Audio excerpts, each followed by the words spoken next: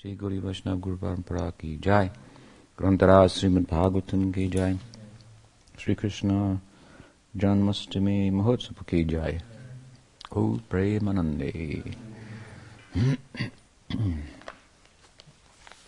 Morning, everyone.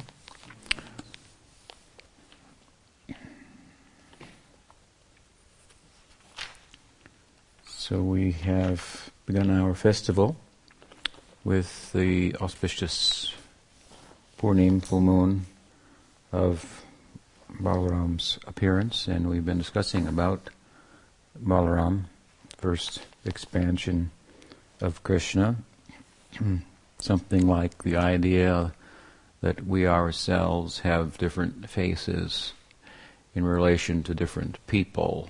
So the Godhead has different faces, expansions and incarnations for relating with different types of devotees, with different sentiments, different types of love.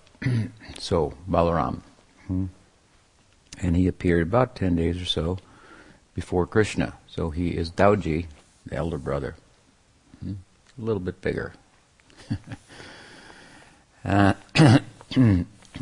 So he's deferred to in some respects, and within the context of the Leela, and we have discussed that. And today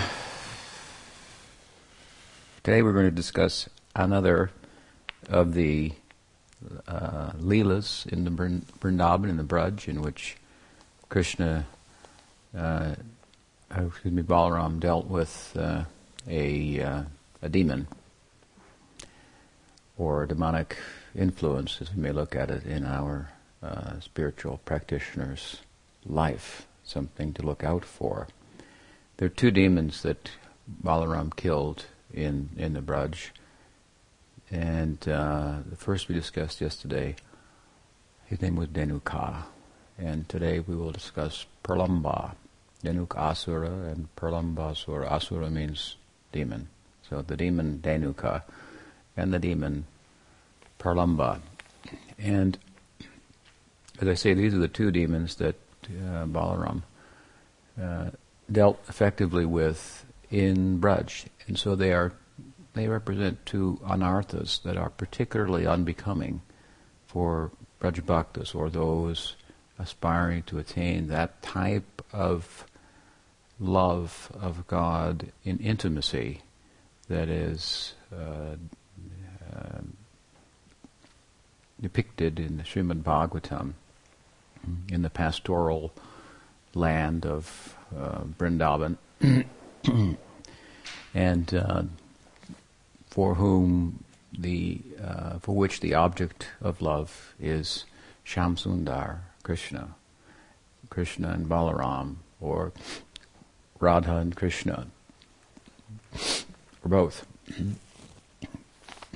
Chaitanya Mahaprabhu came to distribute the four principal sentiments of love, waves of love in Braj: servitude, friendship, parental love, and romantic love for Krishna. So Balaram, of course, as we discussed, is prominent and influential with regard to all the sentiments, directly with regard to Sakya, Vatsalya, and Dasya, and indirectly with regard to Madhurya. Not a person that we can go around, or we should think to avoid, and therefore Chaitanya Mahaprabhu went to great lengths, for example, to explain the position of Nityananda Prabhu, who is Ram, in his Leela for the sake of the devotees. And we found here yesterday in the discussion of Dhenuka Sura Leela that Krishna went to some lengths to differentiate Balaram from the rest of the cowherds, from other jivas, glorify him. So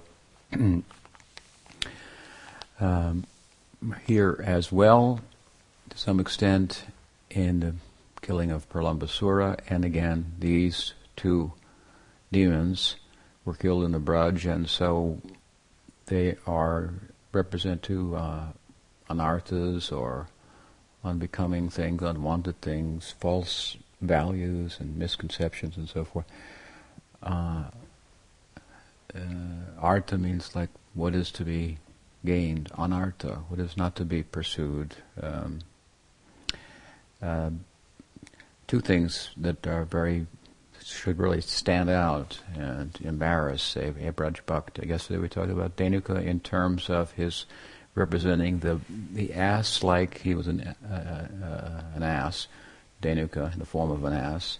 The ass is the typical beast of burden, not very bright, and carries a very big burden. The idea being that if you wave a little grass in front of the ass, then he'll carry a large burden.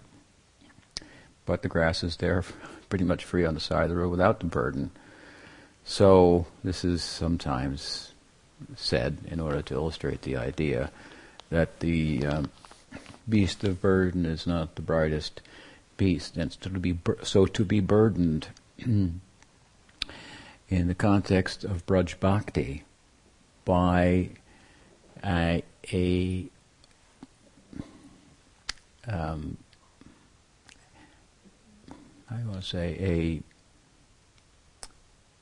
an unbecoming identification with and attachment to rules on the path of love.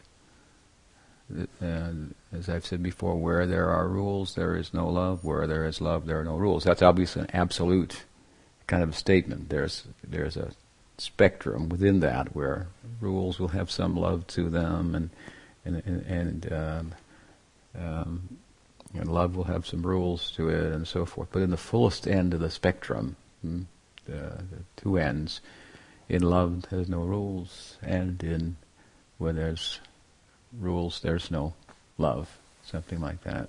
There may be some things we can do, some rules we can follow, can help us to promote love, and so forth. This illustrates kind of the two paths, the Braj Bhakti path, Rag Marg, and the Karma Marg.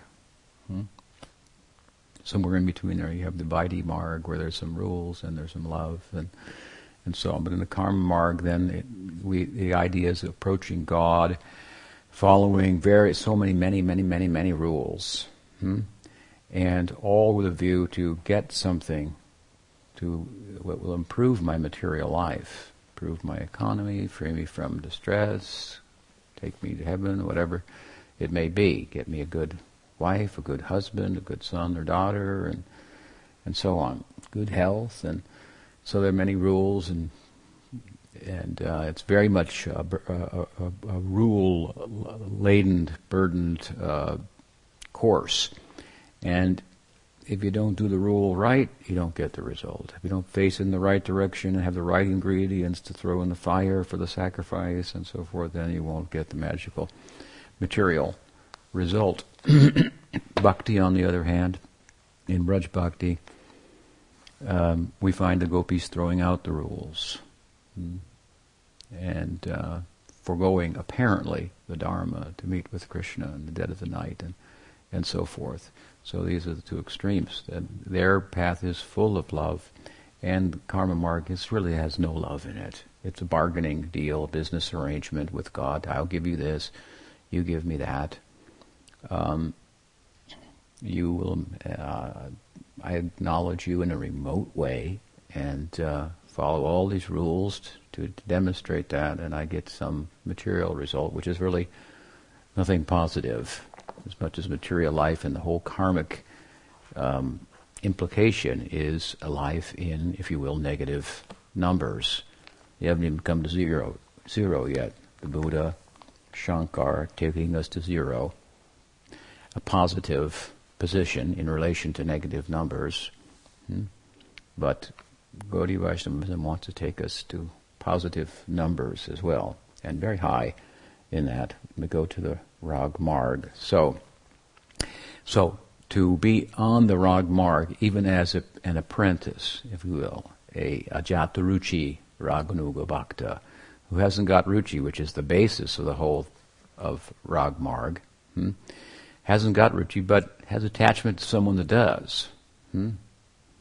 and so wants to follow in the way that he or she, the guru, the sadhu, is practicing and is absorbed and so forth. So we then have that the guru's ideal as our ideal, Braj Bhakti, and we pursue it as best we can, and we incorporate within that the adherence to certain rules that govern bhakti, as much as they are useful for us in pursuing the path of rag. So, on that path, then to fall into a situation where you have misidentified principles, details with principles. For example, there may be details of how to do something. Let's say for initiation, what is the rule for treading the path of bhakti, if you will? In other words, what makes one eligible for bhakti? Who can say? Shraddha. Means faith in bhakti has been awakened. And it's a knowing kind of a faith. It's differentiated from belief, because the shraddha is a faith that is,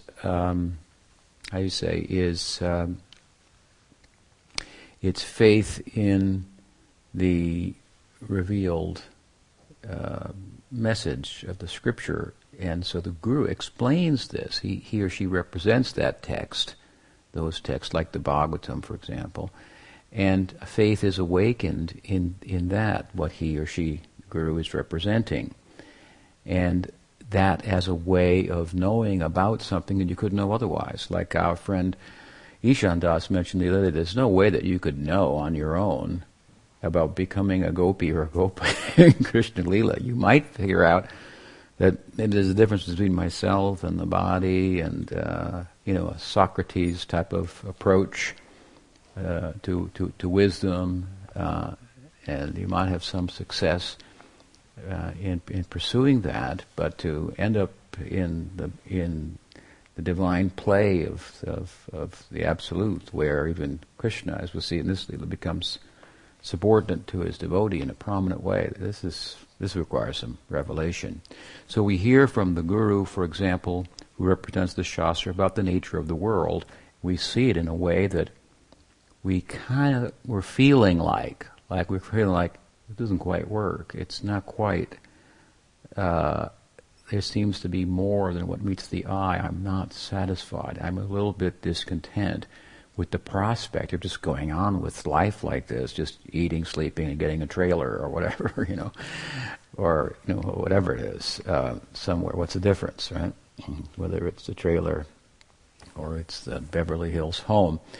To do the same thing.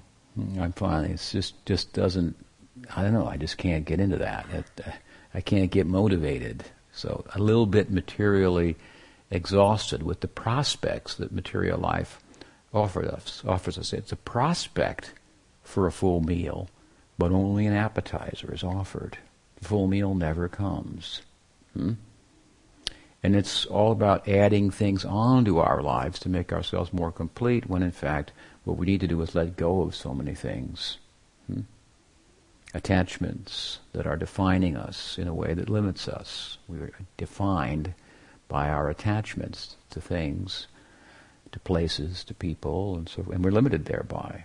If I'm attached to California, let's say I'm an Indian, then I can't leave India without a passport, and it's not as easy to get a visa to come to America and stuff. So just a crude example of how our attachments and our identifications materially define us and then limit us. So to come out from all of that and so forth, the sense that there's more to life, this is something that is percolating, brewing in the heart of a person who has thereby some qualification for understanding spiritual life. Prahlad says, Puna punas charvita charvananam. He says that what? He says that griha vratanam. He says, Matirna Krishne paratasvatova mito vipadyita griha vratanam. Those people who have a vrata. A vrat means a vow. They may have made a commitment griha pata, a commitment to building their own house, so to speak, their own kingdom. I don't put my fence around there, and this is what the whole show is about. In other words, I marry, I have a family, and we, build it up. We have the kids, they have kids. We try to extend it, to keep it going, and that's me. And I try to sustain, protect, maintain that sense of self.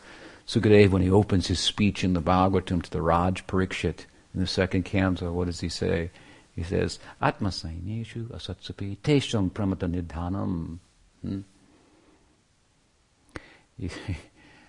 Pashyanapi na pashyati. He says, Atma Saineshu asatsapi. He said, you have surrounded yourself with fallible soldiers. I like to call them mutinous men on the bounty. It means that our job, the education we got to get our job, our family, our friends, these things will not protect us. We've done these things to protect us, a sense of ourself that can't be maintained, that I'm black, that I'm white, that I'm man, that I'm woman.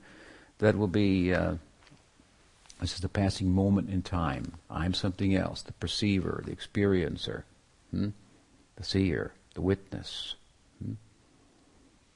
Moving through different pictures, still pictures really, in the moving of my life through attachment to matter that propels the whole thing and so forth. So, not only are they fallible soldiers, they revolt on us right in the middle of the ocean when you need them the most. They can turn on you. Your employer can fire you, and your whole picture, and you had this big mortgage and house and everything was working fine. and then you don't have enough money to support the family's needs, then they may turn on you also. That's possible. So this is the story of one part of the story of the Bhagavatam. So the Guru will speak about the nature of material life in such a way that it resonates with us. It makes sense, and we think, yeah, it sounds true. This is. I was kind of feeling a little bit empty, and I wasn't quite fitting in, perhaps. But so I find out I know why. Maybe there's a good reason for that. So on the basis of that, largely we'll get involved. And then there are other things, of course, that he speaks to us about from the text that we don't have experience of, like Krishna Lila. Not that it's entirely separate from us by any means. We do have a pursuit of love, and we have an experience that by giving we get, and in an invisible sense we feel better and more and so forth. This is all what bhakti is speaking about. But taking that principle to the extreme, we end up in what's called Krishna Lila. This is the idea. So he speaks about these things, or she speaks about it philosophically, and all this representing the text, and we develop faith. So this faith is in Shastra. It's a wise faith, Shastriya Shraddha, and this enables us to tread the path. This is the bedrock of eligibility.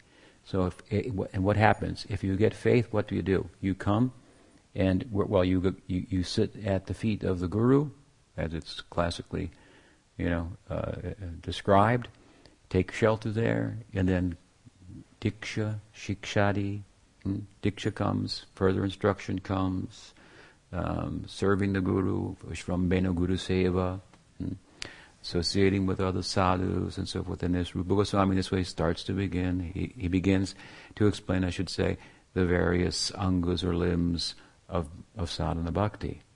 And ado Guru Ashrayaha, taking shelter of the Guru is the first one he mentions. Then initiation, then hearing the more instruction, siksha throughout, and sadhusanga, serving the Guru, and so forth. So, therefore, what's the qualification for initiation? Faith. That's the principle. Then there may be so many other details that one may put in place. Is there any purushcharya necessary for purificatory activities that are required in order for the mantra or nam to have efficacy? No, actually, not for nam. And Guru's grace is enough. Purushcharya for the Diksha mantra. So this is the that's for Krishna mantras. These are Krishna mantras, mean for Rag Bhakti, and Krishna Nam, and so forth. So then the Guru may adjust according to that as he or she sees fit, wherever he is. May say, on this planet we'll do it like this. We'll add this. And to this sector of society we'll adjust like this. And there's a nice section in Prabhupada's summary study of Bhakti Rasamrita Sindhu, where he says, the principle is that one should chant a number of rounds on their beads and follow certain principles, but these are details. Chaitanya Mahaprabhu said that we should chant 100,000 names a day at 64 rounds.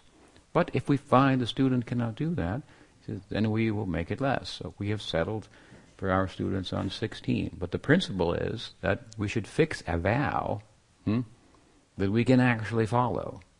Because if we fix a vow that we cannot follow, then we can make offense. That's worse. Then you made a commitment, a vow to follow like this.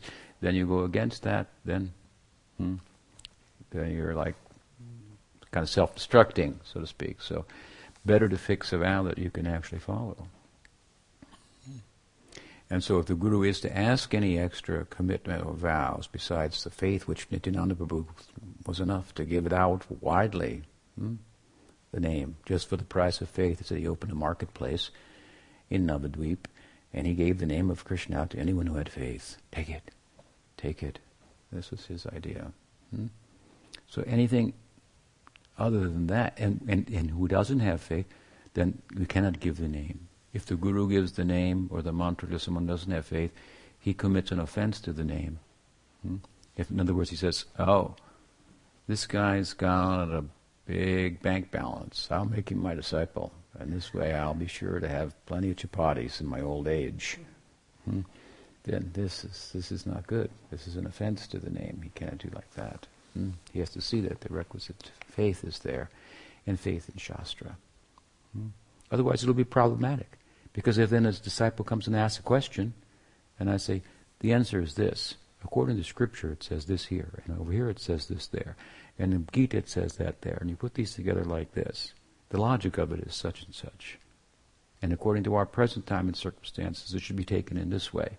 And the precedent for that is over here, and so forth. And you give the answer. That's the answer.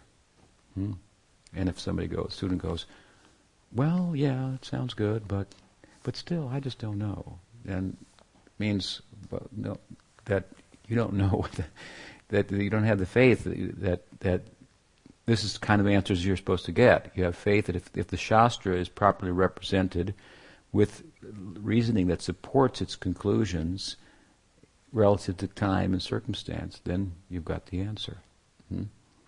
So, this is required. And so, that's a detail, then. Or that's the principle, I should say, faith. And anything else is a detail.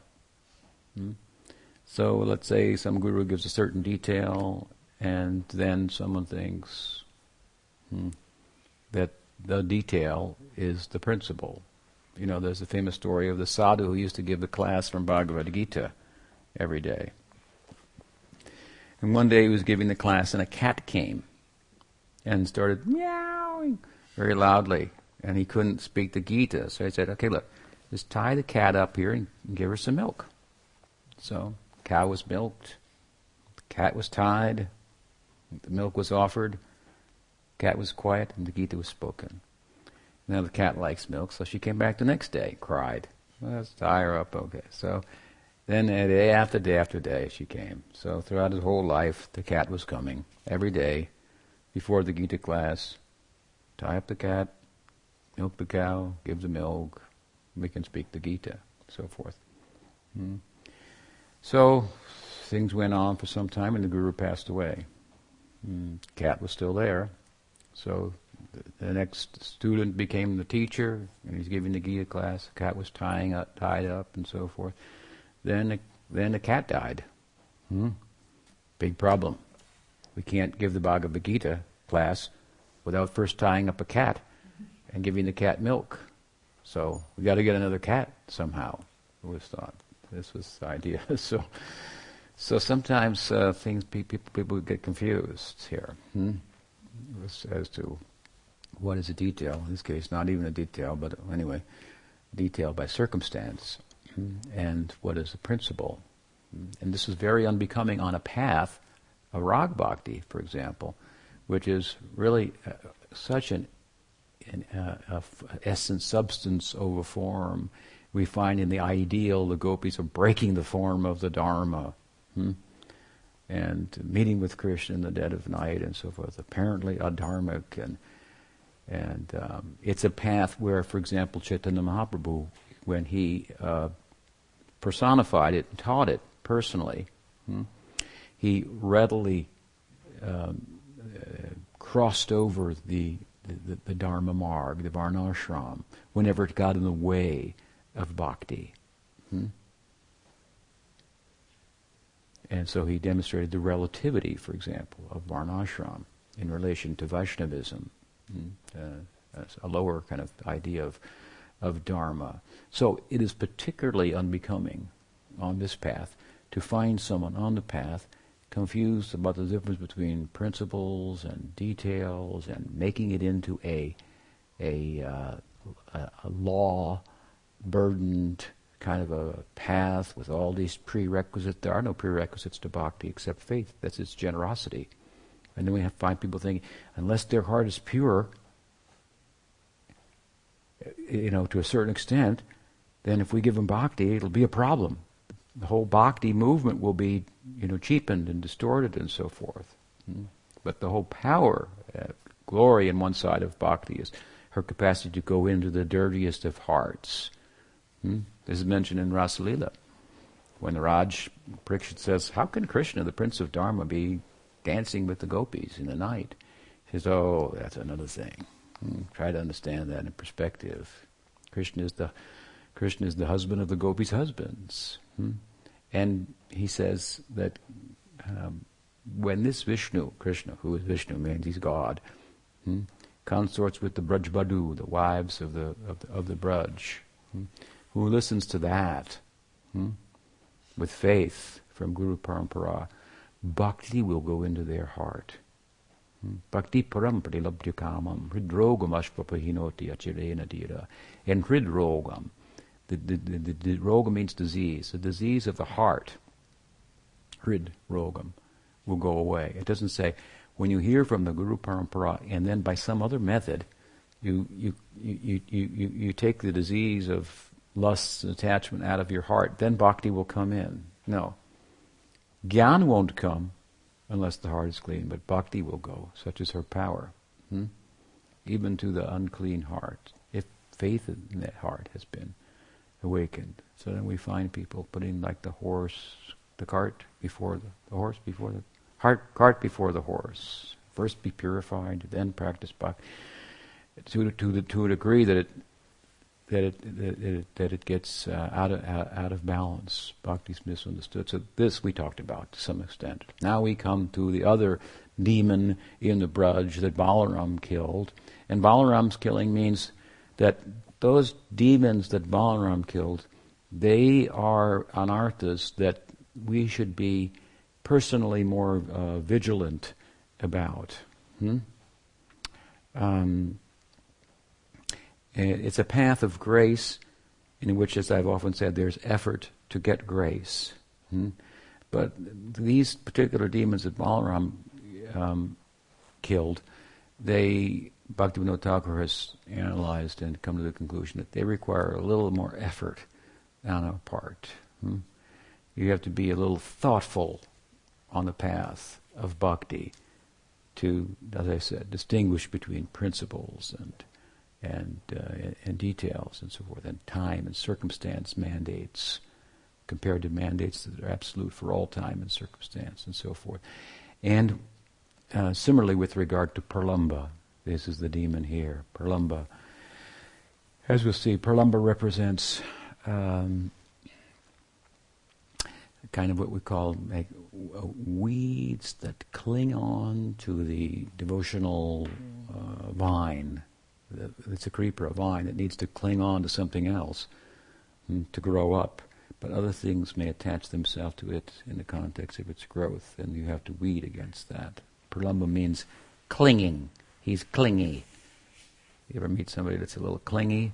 Well, this is Pralamba. He's a little clingy, and he represents certain things that cling to us. So anyway, this is very unbecoming also in the Braj Leela, as we'll hear. So here, in the 18th chapter of Bhagavatam's 10th canto, another beautiful chapter about Sakyarasa and Balarama's highlighted. Again, he is again the embodiment of Sakyarasa, the best friend of Krishna. It's summertime in Vrindavan, and it's very, very hot. Chapter begins with Ata Krishna Paribrito Gnatabi Muditatmabi Anugi Yamano Nyabishad Brajam Gokulam Anditam. Sukadev said to the Raj, surrounded by his blissful companions, who constantly chanted his glories, Sri Krishna entered the village of Braj, which was decorated with herds of cows, while Krishna and Balaram were thus enjoying in Vrindavan in the guise of ordinary cowherds. The summer season gradually appeared. The season was not very pleasing to embodied souls. It means it's hot there. Vrindavan is on the border of the Rajasthan desert. My godbrother, Sripad Bhakti Gaurava Narasingha Maharaj, he told me once that he found in the Guinness Book of Records the hottest place in the world was Vrindavan. Or right next to it, I'm not sure. I think he said Vrindavan. And it's on the border of the Rajasthan, so it can get very hot there, like 120 degrees. It's not uncommon in the month of May. It's like right after you took a cold shower, you've got to take a cold shower. It's pretty hot, very hot. So it's not a pleasant season. People die in it, you can barely get through it, and so on and so forth. Especially in rural living, no cold drinks, no air conditioning, maybe no fans even. Very, very, very hot season. And so very unpleasing. But here the wonderful reality of Vrindavan proper. We talked about it a little bit last night about you might enter the Dham but not really go there. You can't go there just by buying a ticket, right? Plane ticket. It's a realm of consciousness. Pujapad Sridhar Maharaj in this connection, once sitting on his veranda, giving darshan to some devotees. After the darshan, one of the devotees struggled through the crowd, so to speak, to try to touch Sridhar Maharaj's feet before he left. And Sridhar Maharaj said, "What's it?" Then he chuckled. He said, "Oh, that's what you think it means to touch the feet of the Vaishnav." He said, and it's not like that. You have to enter into the consciousness, Vaishnav consciousness, something like that. Like Prabhupada used to say, I'm sitting on my seat here on the dais, and there's a fly on my lap too. So he's touching me. We're very close, but we're lifetimes apart by consciousness. So to enter the world of the Dham, to be a Brajabasi in a real sense. So the real Vrindavan, its magic is being described here in the context of the Leela. It's summertime, and the first part of this chapter describes in about 4 verses how the summer shows all the symptoms of spring. Madhav is another name for Krishna. It means springtime also. He enters the forest and it starts like in spring. Everything is coming out, blossoming and so forth. So it's all coming to life, and cool breezes are coming, bringing little, like you can just imagine, like a little mist from the Jamuna. Cloud is coming, a little rain, crying at the beauty of Krishna's pastime. It's all these are anubhavs of the Vrindavan forest. Certain kind of ecstatic movements, creating a spring-like environment. So some beautiful description of Vrindavan and its extraordinary nature. And that is followed then by a description like we found in the Leela of Dhanukasura, killing of Dhanukasura, the typical activities of the cowherds. how they would imitate the kings and have mock fighting and invent just very inventive, or invent all types of sports and games, throwing a fruit up and trying to hit it with another fruit, and someone would come up and put their hands over your eyes, and you'd have to touch their hands and guess who it was, and then there were consequences for winning, and there were prizes for winning and consequences for losing, and so forth.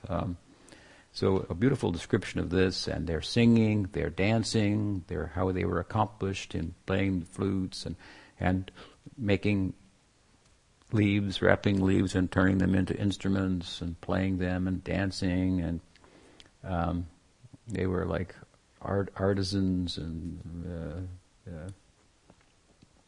expert in the dramatic arts, so to speak, and Krishna and Balaram would dance, and it was so charming and attractive and beautiful that it's described that the devas, they wanted to take part in that, the gods, the goddesses, and so they couldn't come there in their extraordinary forms without disturbing the sweetness, the charm, the human likeness of it all. So they came in the guise of cowherds themselves to witness the whole affair.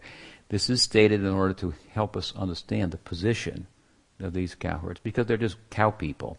And what's the big deal here? People are playing leapfrog, people are playing whatever, blind man's bluff and other games, and it's like, why is this, something to be underscored, something important, something significant? This chapter, like many chapters of the Bhagavatam, like the previous chapter we discussed, the 15th chapter, we see the tightrope that I like to say that Vyas walks, or Sukadeva walks, in writing in case of Vyasa, and in speaking in the case of Sukadeva, the Bhagavatam, a tightrope between Aishvarya and Madhurya, between the godhood of Bhagavan Sri Krishna and the sweetness, the human likeness of Sri Krishna that makes him accessible to us in such intimacy. So if he just tells the Madhurya, then there's some story about some boy. But if he interfaces that with the Aishvarya, then you get a picture like, so the gods are coming. I think this is very extraordinary. The gods are coming. And of course, the last part of the chapter is the killing of Pralamba. And then we can go back and we can look from other texts, the history of Pralamba and so forth. We can see then after the description of the Madhurya, the sweetness, the human-like pastimes, the intimacy and so forth. The gods are coming, and then the activity that even the gods couldn't perform was performed by Balaram and Krishna. Actually, Krishna assisted Balaram in this affair of killing Pralamba. So we have the Aishvarya, the godhood, the uncommon, extraordinary prowess, and it's played out and described in a way that, just to make this point, really, he's God. He's Brahman, the supreme, absolute. And look at this position he's taken. So charming. And what is the significance of the position as a cowherd? The significance is he's making himself available in a way that the absolute is making itself available to us, the infinite, making itself available to the finite. In a way that would only be possible if he took a finite-like shape, so that we wouldn't be put off by his infiniteness and distanced and so forth. So the philosophical, the theological idea is that there's a possibility of a union between ourselves as a unit of consciousness, entering into the mystery of ourselves, the mystery of consciousness. We find we're different from matter. That's mysterious, because matter is something you kind of get a grip on, and you can get a handle on it, it seems. It's pretty big too. Pretty hard to understand, but we try, for example, in the scientific community or in our everyday lives, to get a grip on matter and how it works. But to get a grip on ourselves, the subjective component, this is very, very difficult. This is mysterious. So to enter into the mystery of the self and find out I'm different from matter, what possibilities lie within me in comparison to the possibilities of myself identified with matter. It's like the difference between, like I've said before, ice and water. With ice you can cool water, but what else can you do with it? With water, so many things. What possibilities there are. With water, you can make light. You can make fire. That's magical, like hydroelectric, and so on. So then, within the mystery of the self, consciousness, pursued in the context of bhakti, we find the source of the self, and the possibility of uniting with the source. Sounds desirable, but in the context of loving, this kind of unification sounds appealing also. And so an idea of lila that implies that the self in its perfection experiences a relational kind of identity in relation to the Absolute, in union with the Absolute, like a loving union where there is reciprocal dealings. On a scale, love will be evaluated by the extent to which there are reciprocal dealings, by the extent to which you understand me and I understand you. When I speak, it's your heart that's speaking. When you speak, it's my heart speaking. This is a union.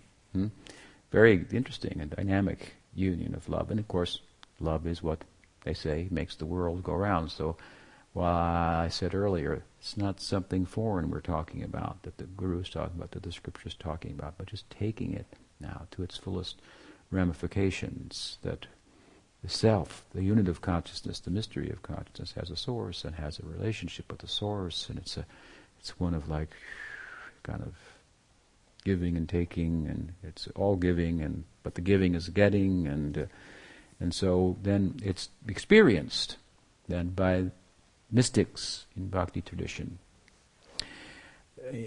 in such a way, I should say, that it's best explained as the Bhagavatam has explained it. All these leelas and so forth.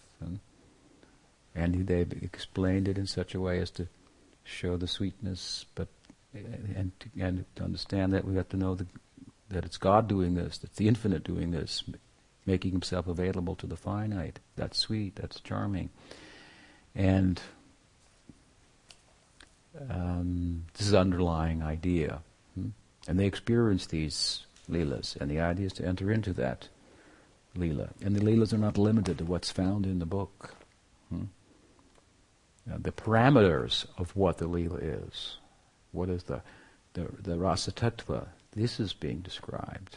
And in subsequent books by the Goswamis, so we can know what it is, kind of, and then within the context of those parameters, enter into the unlimited nature of a reciprocal, loving relationship with the Absolute. After all, as I say, the world's about love. Love makes the world go round, so we're looking for love.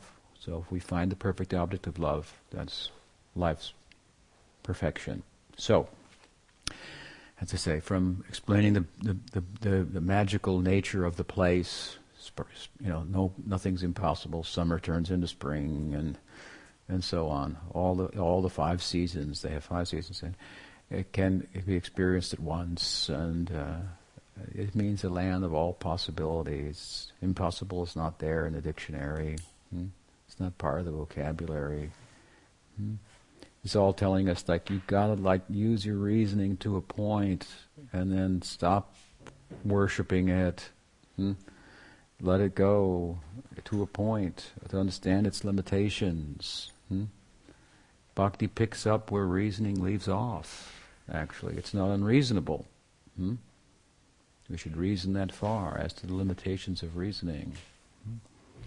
So, with the description of the summer turning into the spring, it means anything's possible.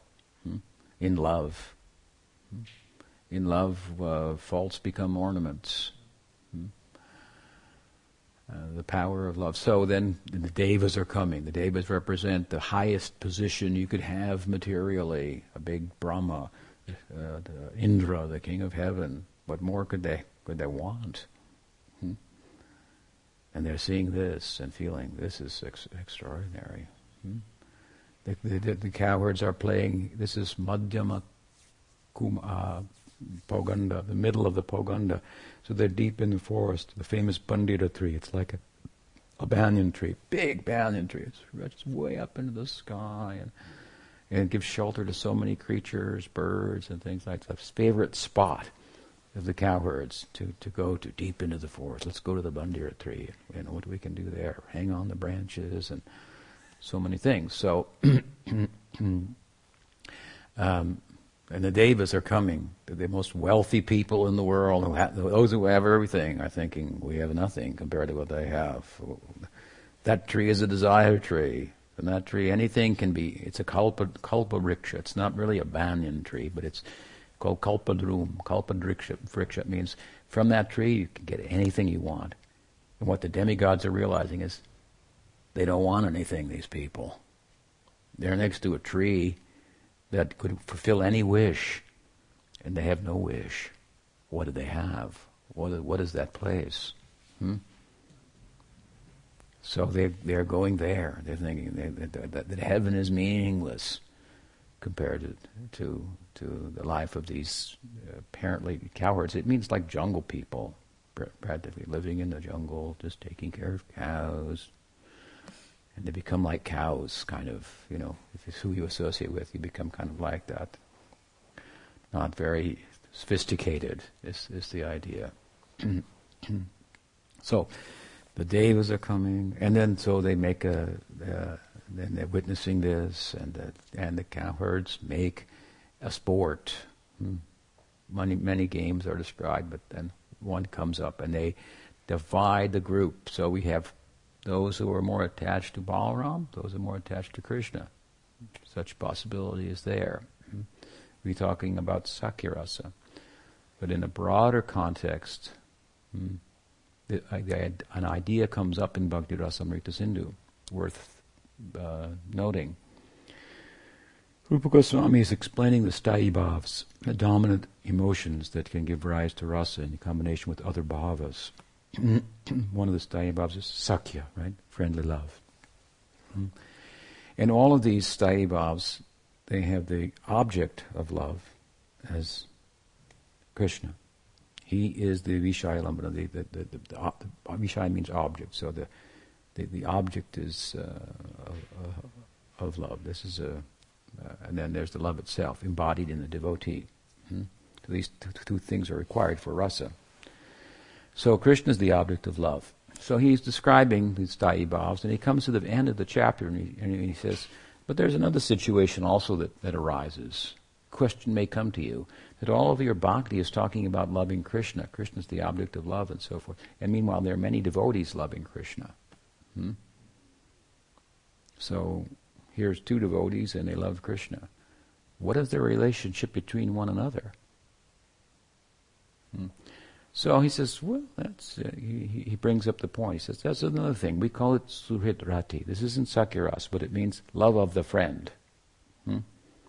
Love of the friend. Suhrit Rati. Suhrit means friend. Rati means love. Suhrit Rati.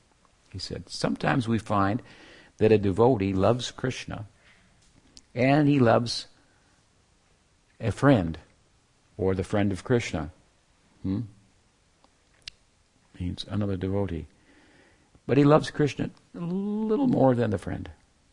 Or sometimes it may come that he likes the friend and Krishna equally. These friends here, they're not ordinary people. And he said, in some extraordinary instances, may love the friend more than Krishna. It's possible.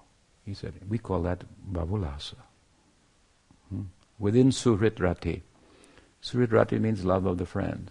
So, within that, when we find a situation where the love of the friend exceeds the love of Krishna, so that's very extraordinary. We call it bhava ulas. Very super excellent bhava. Its characteristic is very interesting. When we have love of Krishna and we love the friend of Krishna, which would be our friend as well, equal to Krishna or a little less than Krishna, then that love is a sanchari. A sanchari bhav kind of comes and goes, and it augments my love for Krishna, my sthayi bhav for Krishna. So I love Krishna, I love my friend, thinking of my friend or meeting my friend, it augments my love for Krishna. But in the case when the love of the friend exceeds the love of Krishna, it acts in a different way. In two senses. One, it doesn't come and go. It remains dominant. And two,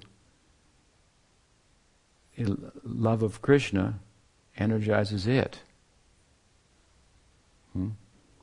So it almost acts like a sthayi bhav, but it's not centered on Krishna, so it can't be a sthayi bhav, because the sthayi bhav is all centered on Krishna, the perfect object of love. Therefore, we give it another name. We call it very extraordinary bhava or rati, bhavulasa. Bhava, rati, same idea, same meaning. We call it bhavulas. So there's different ways to think about this. This is an important verse from Bhakti Rasamrita Sindhu that explains an important principle. In a very general sense, it explains the fact that there is love of Krishna and there's love of Krishna's devotees. I'm a devotee of Krishna, I love Krishna, there are other devotees, I love them. How do I explain that? What is that love? That is a sanchari then. That augments my love for Krishna. So all the inhabitants of Vrindavan, they have friends and family members, and there's the husband, the wife, and they have a son, and the husband loves the wife loves the husband, they love the son loves the parents, but all three of them love Krishna more than they love one another.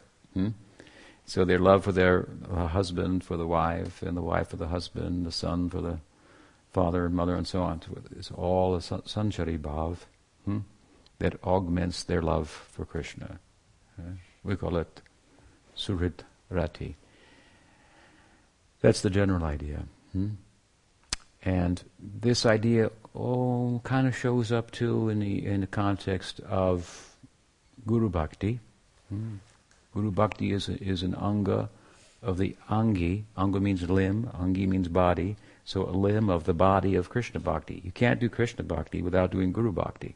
Therefore, as Rupa Goswami said, and I mentioned earlier, Krishna Bhakti begins with Ado Guru Vashraya Diksha Shikshadi. It begins with taking shelter of the Guru, taking initiation. It's the beginning of Krishna Bhakti. Now people think, well, let them wait. What's the point of being initiated? Let them get pure first. And but Bhakti begins with taking shelter of the Guru. You cannot do Krishna Bhakti without Guru Bhakti. So whenever we worship the deity, we find that we invoke the blessing of the Guru and so forth, taking the permission and so forth. And then after we've offered, and the remnants of Krishna will be given first to the Guru and before we take it. So Guru Bhakti is intimately entwined with Krishna Bhakti, like a limb is entwined or connected with the body. But there can be a situation in which we make Guru Bhakti the angi and Krishna Bhakti the limb. Jiva Goswami explains in Bhakti Sandarbha, there are rare instances like this, where Guru Bhakti takes precedence over Krishna Bhakti. And he said, this is more pleasing to Krishna. So the whole idea that, as Krishna says in Adi Purana, those who say they are my devotee, they're not my devotee. Those who say they are devotee of my devotee, they're my devotee. This is along the same line. So in a very broad kind of sense, we extend this idea of Suhrit Rati and Bhavulasa. May be extended in this instance. Some cowards like Balaram more than Krishna. We find Vrindavan Das Thakur in Gaur Leela that his Ishta Devata, his deity, is Balaram, Nitai. He makes it very clear in his text, and that he spoke to from within the heart to write the book, and he writes it in such a way, it's very clear, he makes it clear, that my position is that Balaram, Nitai, Nityananda Ram is my Ishta. So he expresses some kind of Baulas in a general sense. His love for Ram exceeds his love for Krishna. And then we go in a more kind of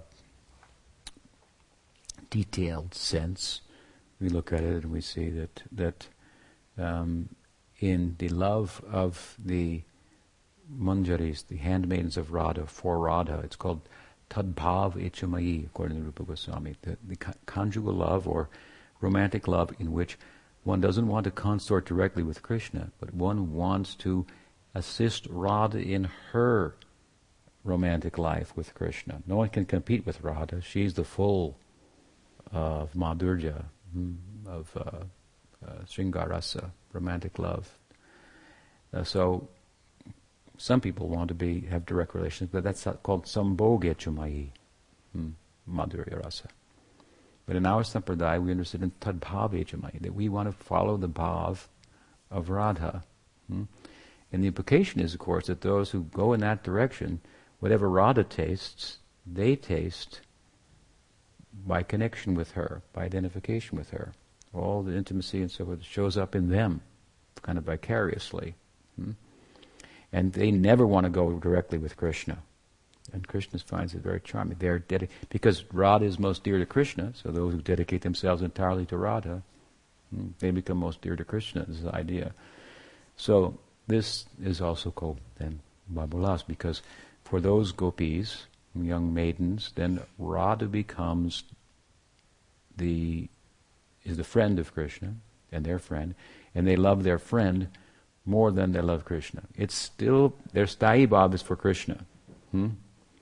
But there's this extraordinary sthayi bhav for Krishna, which includes love of Radha that exceeds their love for Krishna. So, therefore, some devotees in our lineage, great devotees, have said this Babulas, in the full sense of the term, refers to love of Radha and Krishna, where Radha has been elevated, so to speak, to the position of the object of love along with Krishna. Because the union of Radha and Krishna that the gopis, handmaidens, seek to facilitate has the two melting in Mahabhav, the two becoming one indistinguishably, in a sense.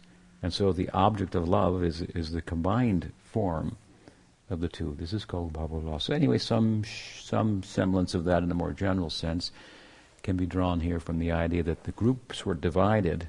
The cowherds of Balaram and the cowherds of Krishna, they each love each, but some favor Balaram, some favor Krishna. And in this game they set it up so that Krishna's friends would be with Balaram, on Balaram's side, and Balaram's friends would be on Krishna's side. And there would be some competition, and whoever lost would have to carry the other on their shoulders. That was the consequence of losing. You'd have to then bend down, the boy would reach up onto the bandira tree on a branch and climb up on your shoulders, and you'd have to carry him, and he would make fun of you as you carried him. So, as this was being arranged then, actually the context of this pastime being arranged, we come to the end of the chapter, the last part, as I say, which is showing the opulence of Krishna, and Krishna is described here. This Pralamba enters the scene. And so, who is Pralamba then? Pralamba it is described elsewhere that in his previous life he was some kind of like Gandharva or Vidyadhara, a singer in the heavens and so forth. And Kuber, the treasurer of the gods, had set up an arrangement in the forest for the worship of Shiva. He's a devotee of Shiva. And he had picked flowers for that. And some people are stealing the flowers on a regular basis. So he was upset, so he put out a curse. Whoever steals a flower will become a demon.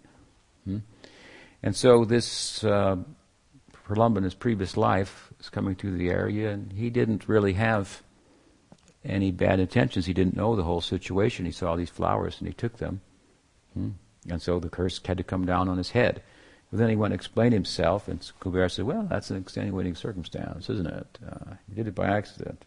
Well, let's do it like this. You'll have to take birth as a demon, but you'll take birth as a demon in Vrindavan when Krishna performs his pastimes there. How's that?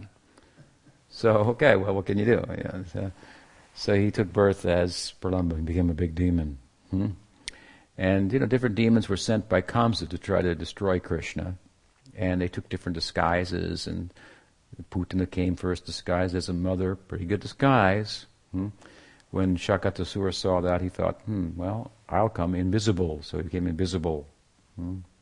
And surrounded himself around a cart that Krishna was under and so forth. And then Trinavarta came as a whirlwind, a natural force, come take him away, and so on and so forth. And so here, this Pralamba, he thinks, well, here's my task. I'm supposed to kill Krishna. He's got these friends. They're like inseparable. He loves them so much, and so I'll dress up like one of them. So he waited for the day when one of the boys, for certain reasons, had to stay home that day and couldn't go, family affairs, and then he disguised himself by his mystic power as that boy. And then he appeared in the assembly. But Krishna, he's described here as all-seeing, all-knowing. This is a side of him now, the opulence. He's just like this cowherd, right? And as we'll see in this Leela, of course, he loses the fight, the championship. He has to carry Sridham on his back. This is the beauty, the madhurya. He's subordinate to his devotee. He loses the wrestling match, whatever it is, and he has to carry Sridham as the punishment. But in the context of that, we see he's all-knowing. This side of him hasn't gone away.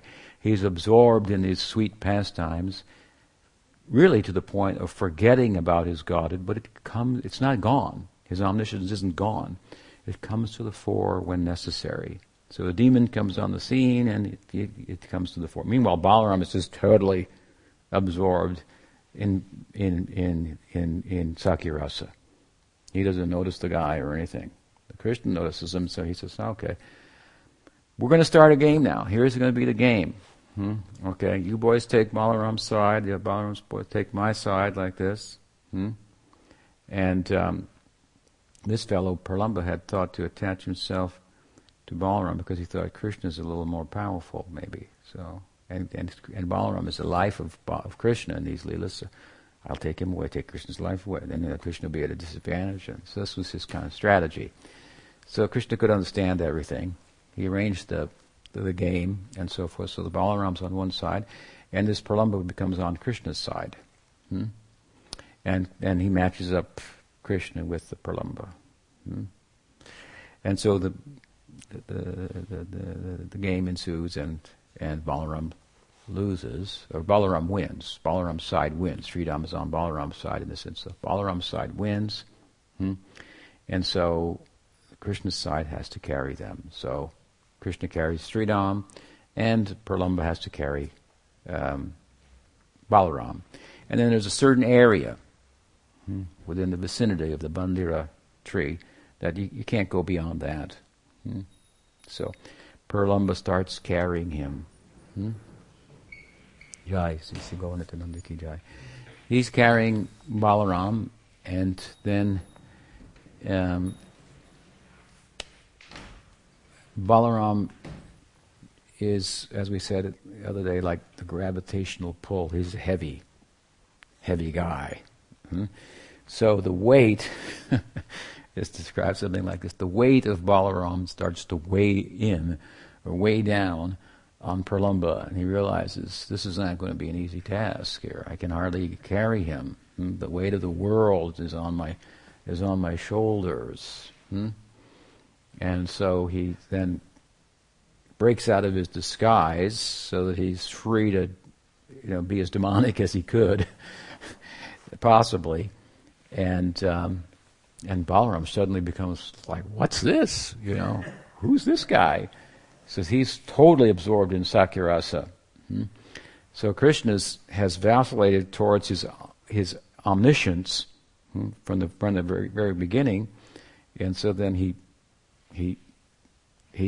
kind of glances at Balaram and awakens the omniscience of Balaram within him. So, who's stronger, Krishna or Balaram? This is a question Prabhupada asked his disciples once. Who's stronger, Krishna or Balarama? Or I think one of his disciples asked him. He said, what's your answer? People gave different answers. And he said, Balarama is leaning on the shoulder of Krishna, so Krishna must be strong. But this is not something from Scripture. This is the vision of Prabhupada. The deity that we have of Krishna and Balarama, for example, largely in this world, in Gaudiya Sampradaya, was brought to life by Prabhupada. He envisioned the deity, and he said the pose should be like this. And in that pose, Balarama is resting on the shoulder of Krishna. So, who's the bigger brother? Balarama's older. They make him in the deity. They make him a little bit larger, so that means he's the older brother. But he's leaning on Krishna. So he derives his strength from Krishna, from his love for Krishna. So anyway, Krishna glances at him and awakens his omniscience, and then he deals appropriately with Pralamba, who's clinging at this point very around Balarama's. He's clinging on to Balarama and for his own life, and Balarama's going to, take him out, whatever. So anyway, Pralamba means clinging. He's a real clingy guy. So this is an anartha that clings to us, like a weed that clings to the vine. The vine is tender, so it needs to grow. It needs to wrap itself around something else. This is around the Guru. Wrap around and attach ourselves to that higher Vaishnava and get strength there. But in the context of doing that, in cultivating the vine, the creeper of bhakti, then weeds can grow. This is kind of an anartha that comes in the context of bhakti. There are anarthas that come with us as a result of our pious and impious activities. There are anarthas that come as a result of our offenses. There are anarthas that come in the context of bhakti. They're real subtle. So Pralamba was subtle. He was dressed like a cowherd. Looked like a cowherd. You've got to pay attention here. The weed could look like the creeper, and we could end up watering the weed. Problem. So as I said, some more effort is required for this type of demon. One has to pay attention in one's sadhana and distinguish the weed from bhakti. Weed will come. Kama, kamini, kanaka, labhya, puja, pratishta. This may come. In a nishta bhakta, who has attained nishta. Nishta means, I know what my goal is. I'm fixed there, and I'm fixed in the practice to go there. But this thing can come to, so this is like the beginning of Madhyamadhikari. Kanishta Madhyam. The beginning Madhyama. Nishta. He may or she may, by force of necessity, let's say, or perceived necessity, take the service of the Guru. But that person is not safe. So this pratishta, labhya, this can come to attack. In other words, fame will come to you, recognition will come to you, position will be given. You'll be distinguished from the crowd, from the other devotees, as the teacher, and so forth. So, and then people will be just, they're falling at the feet, and so forth, and you may get close to the opposite sex, for example, on account of that. The ladies or the men, depending on. And so that you're in a battle zone, kind of, so to speak, because these things you don't want attraction to the opposite sex. This is distraction. You don't want to be distinguished. The Vaishnava position is just to be humble Vaishnava and so forth. But these things may come to it. So Balarama is the Guru Tattva. So Balarama was attacked by Pralamba. It means like this. Even a guru in a lower stage can be attacked by this. So one has to be very vigilant and diligent in one's practice and culture and understand the weed, pull out the weed. When it comes to ruchi, the next stage, then they're safe. No problem. Because nadanam najanam nasundarim kuvitamba. All these things are gone. In Nishta Bhakti, these things are there, but one is holding them at bay by the force of his or her bhakti. It has to This idea of Nishta, it has some force to it, but these things are strong also. So if you take a position in the context of your bhakti that puts you in a greater difficulty, your Nishta can be threatened. So it's not recommended. But in Ruchi, the difference is what? They're not there anymore. I have no desire for it. So how we overcome them? Mahaprabhu said, Nadanam, Najanam, Nasundarim. I have no interest in any of these things. I have only interest in bhakti. So they can't touch that person. Therefore, Vishwanath Chakravarti Thakur says, in Ruchi Bhakti, the stage of Ruchi, these anarthas that come in the context of bhakti, they're gone. Irrevocably gone. Completely eradicated. They can't come back. Therefore, this is a safe position. Therefore, that is called Shuddha Bhakti. A devotee becomes the proverbial pure devotee in Ruchi. This is still in sadhana. Still he has to go through asakti and then to bhav, which is a beginning of real perfection that's then cultivated and turned into prema. But Shuddha Bhakti, or Shuddha Bhakta, a pure devotee, means a Ruchi Bhakta. This devotee is in a safe position. These things cannot take down his or her bhakti. So, one has to be careful about these things. They cling, they hang on. When we do bhakti, like I say, money may come to us. People may want to give you money. If you become guru, then people want to give you money. Then the ideas may come. I could have. Seeds that are still there that you're kind of keeping down. There's rain, there's water. They could be watered by that. So one has to be very careful about these things. Mahaprabhu has given a mandate. He's told us how to deal with it. He said, Nishta Bhakti it must be accompanied with this. Trinadapi sunijjena, tarorapi sahistana, manana manadena kirtaniya sada hari. He said, you decorate yourself with this. Make a garland of this verse and put it around your neck. It will always keep your head down. So it's a heavy verse. Bowing down like this. No chance for pratishta, desire for position and recognition and so forth to come. So in bhajan, if we do bhajan, this is the rule. You must follow this. What is that? I will not go against the environment. Trinadapi sunichena, more humble than a blade of grass. And if anybody goes against me, tarorapi sahishnuna, I'll tolerate that. I will not assert myself in the environment. I will be humble. And if someone asserts themselves against me, I will tolerate that. No complaints. And I will offer, as far as honor goes, I will offer honor to everyone. And I will avoid accepting honor from anyone. This is for bhajan. But this is not easy to do. It's not easy to sit and do bhajan and embrace this verse.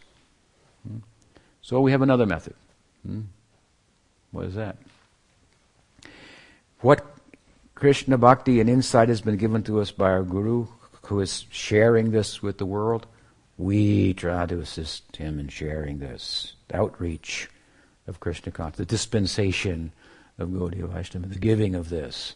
That takes some thought, how to give it, how to package it, how to present it, how to share it, what is it about, how do you articulate it, and so forth to others. I'm at the bhakti shop and I've got all these yoga students and I've got to tell them about Bhagavad Gita, where do I begin, and so forth. My guru wrote the edition of Bhagavad Gita with commentary, so here I am, and now I have to present this. And so this is a little bit of a different situation. The outreach, you are making an impression in the environment. You're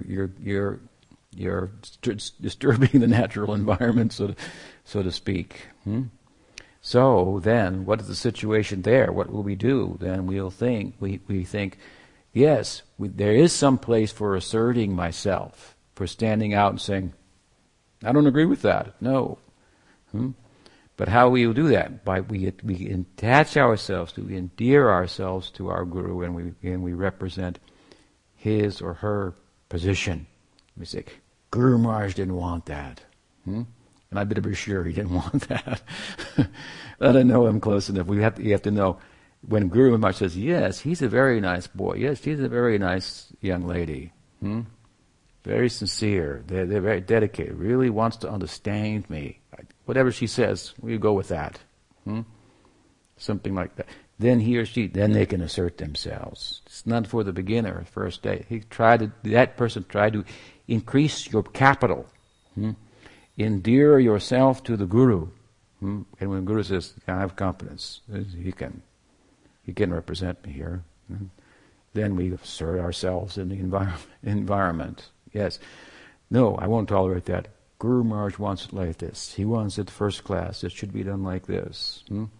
So this then will protect us actually from pratishta, because we have not our own position we're trying to establish. We become so identified with the mission and the sensibilities of the commander in chief, so to speak, of the whole army of whatever, war against Maya, so to speak, or relief work. We're trying to bring medicine to the people in an emergency situation, and the head doctor is there.